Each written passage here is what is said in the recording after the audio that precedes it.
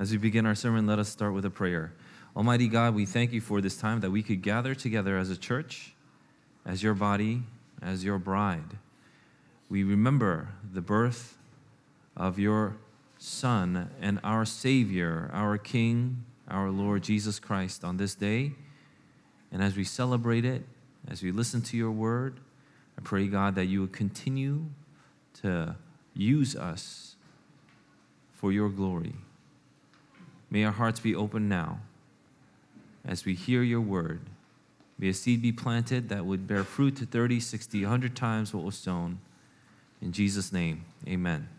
Let us turn to the Gospel of Luke chapter 2, verse 1 through 7. The Gospel of Luke chapter 2, verses 1 through 7.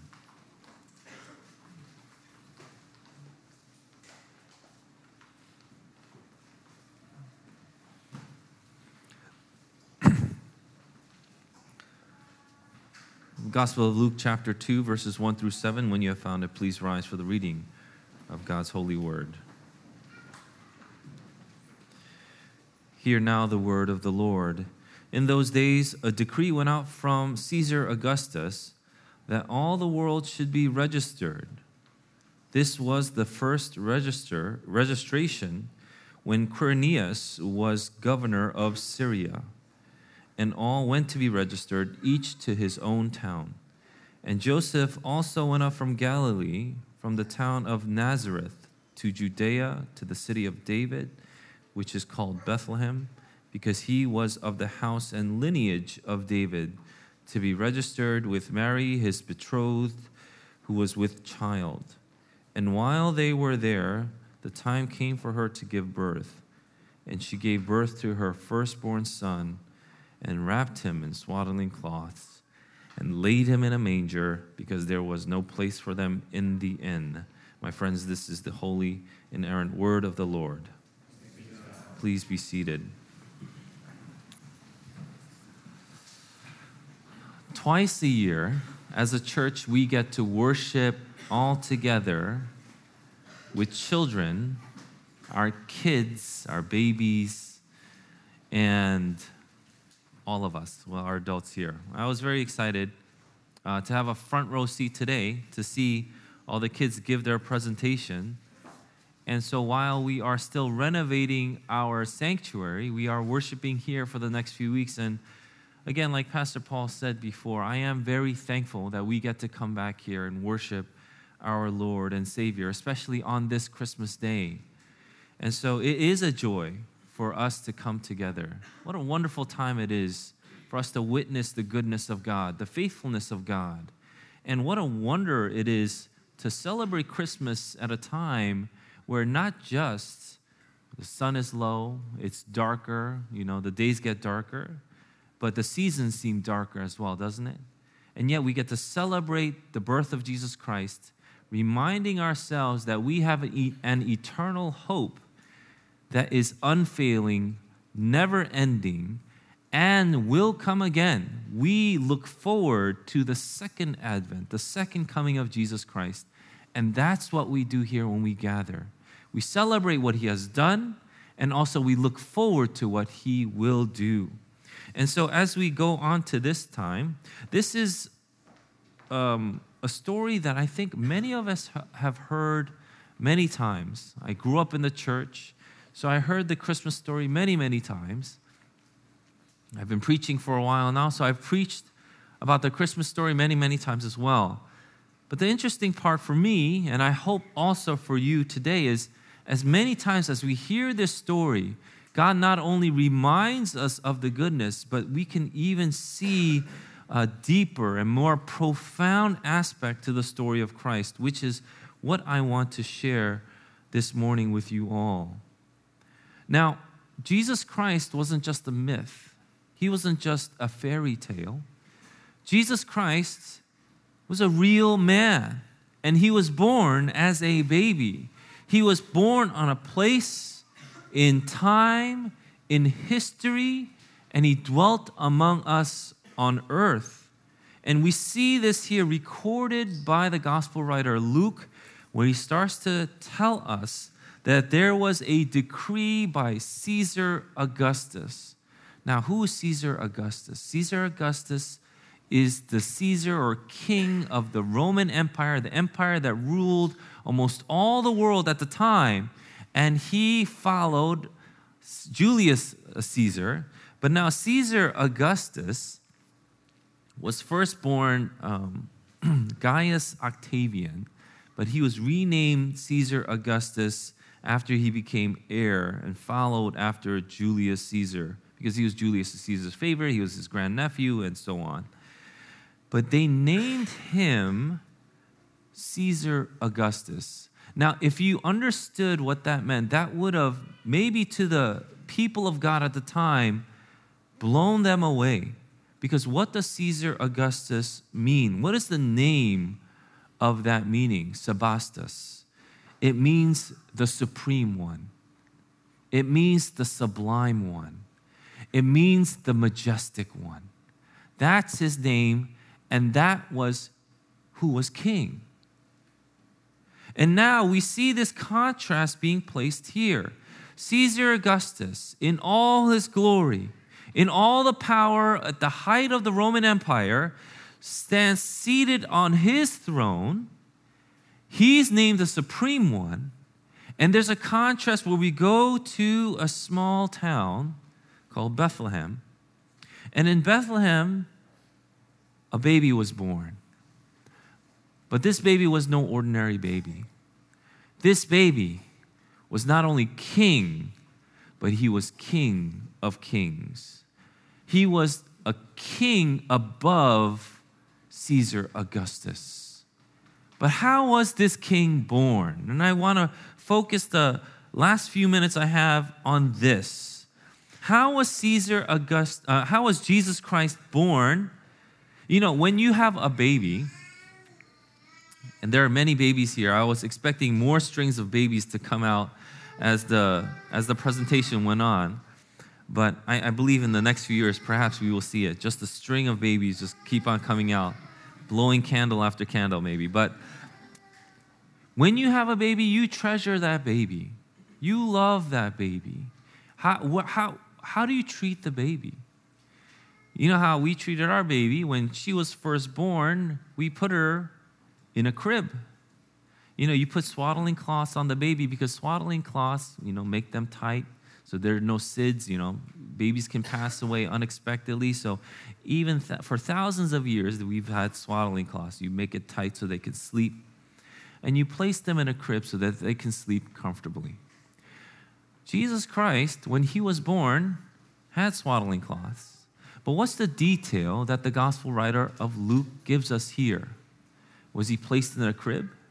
If you don't have a crib, maybe some of us didn't grow as affluent as, upper middle class or middle class. We weren't born and laid into a crib. Then what would you have done? Perhaps a lot of parents can relate to this. If you were on hard times, a child would sleep with the parents, right? You would have the baby and sleep with the parents. So you would sleep on the bed, you just make sure that the baby's okay. You set aside a little space on the bed and you sleep with the baby. But Jesus Christ didn't have a bed.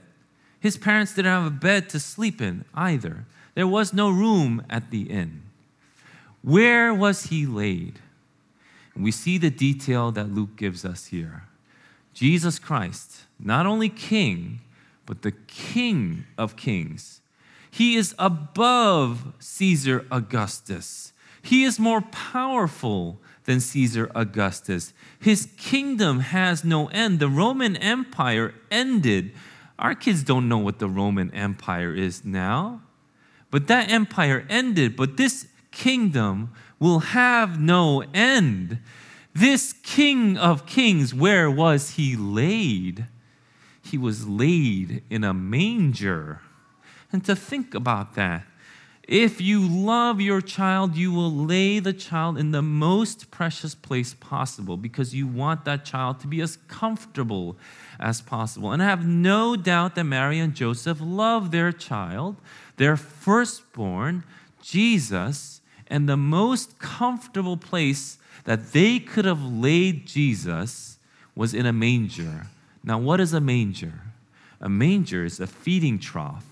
It's where you put food for animals. It's not even a bowl for humans. It's where you put food for animals. So you would imagine then what they did was they would clean out this trough and place the most precious person to have ever been born down onto the manger so that he could sleep.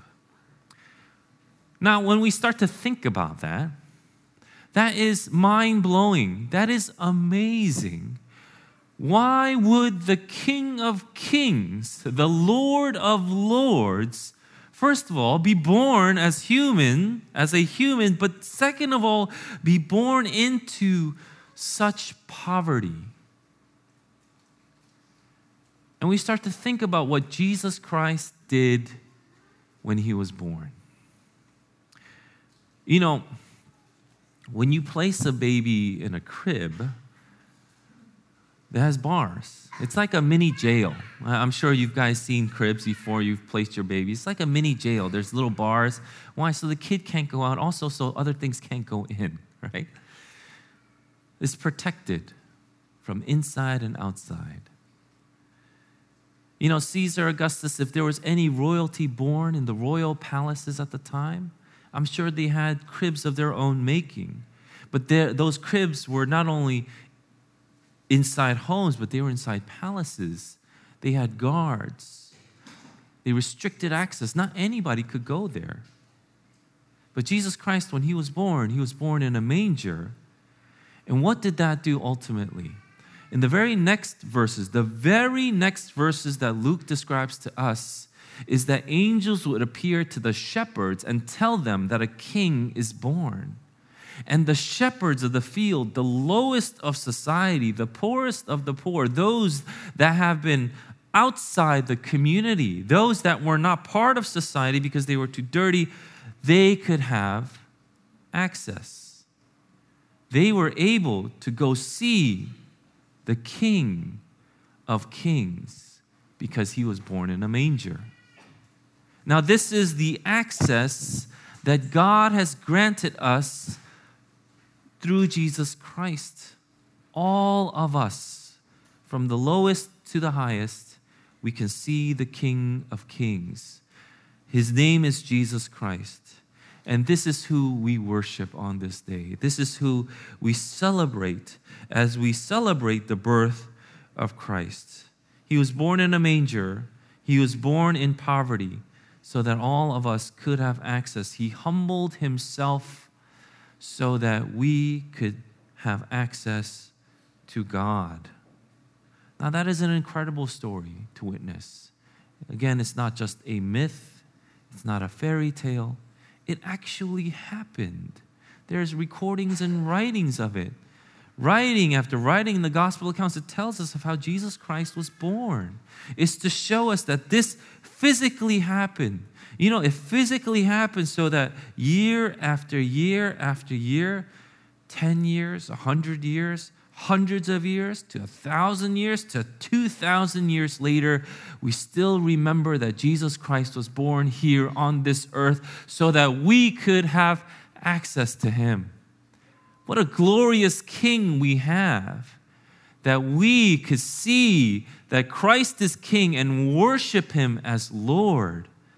And that's what we ought to do all our lives, isn't it? Not just this Christmas day, but all our lives we are to remember that Jesus Christ, the King of Kings, came down to this earth so that we could have access. And it says in Hebrews that because of Jesus Christ, our high priest, we get to go into the Holy of Holies. We not only have access one time, we have access to God for all time. And he starts to show us first through this day, through Jesus Christ being born on Christmas. And for all eternity, we get to have access to our God through Jesus Christ. Let us worship him here in this place. I know we're not in our sanctuary, but wherever God would send us, whether it be in the basement, in a school, in a fellowship room, in a nice sanctuary, or even if it were to be in a place where there are feeding troughs and mangers, Let us worship God wherever He sends us, because God is worthy to be worshiped. He is the truly sublime, glorious, and supreme one. He is King above all kings. And so I thank the Lord for what He has done for us and our church. And not only here, but let's worship Him in our homes. In your homes and houses, make Jesus Lord and King by worshiping Him. Worship Him daily. Pray to Him as a family daily. Come to Him thanking Him for what He has done for us, how He has brought our family together. All of our families, haven't we been so blessed? How much has God shown you love?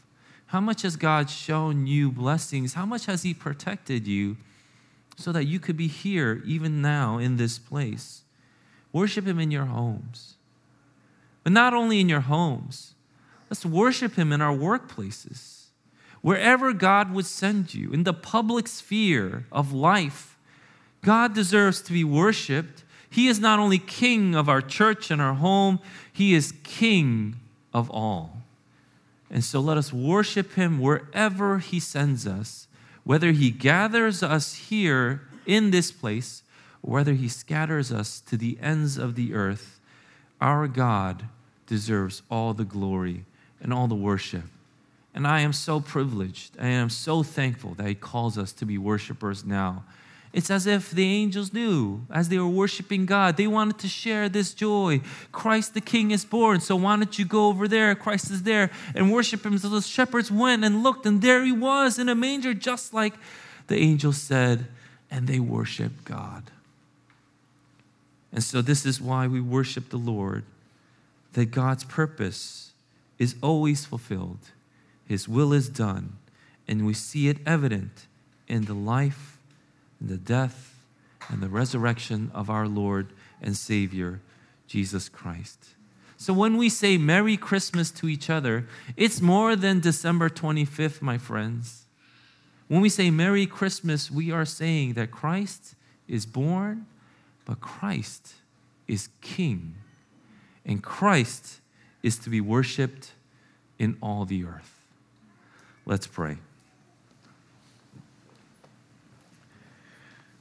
Lord, we thank You for Your Son, Jesus Christ, that we could come together to sing songs, to hear Your word read, to hear of the story of how You, from the beginning of creation, had a plan to save us, to send us our Lord and Savior, the King of Kings and Lord of Lords, Jesus Christ. Let us celebrate You and worship You with all of our minds, hearts, strength, and soul, all our days. Remind us all the time of Your great faithfulness as we reflect and meditate on Your Son, Jesus Christ, how He lowered Himself as a baby so that we could have access. In Jesus' name we pray. Amen.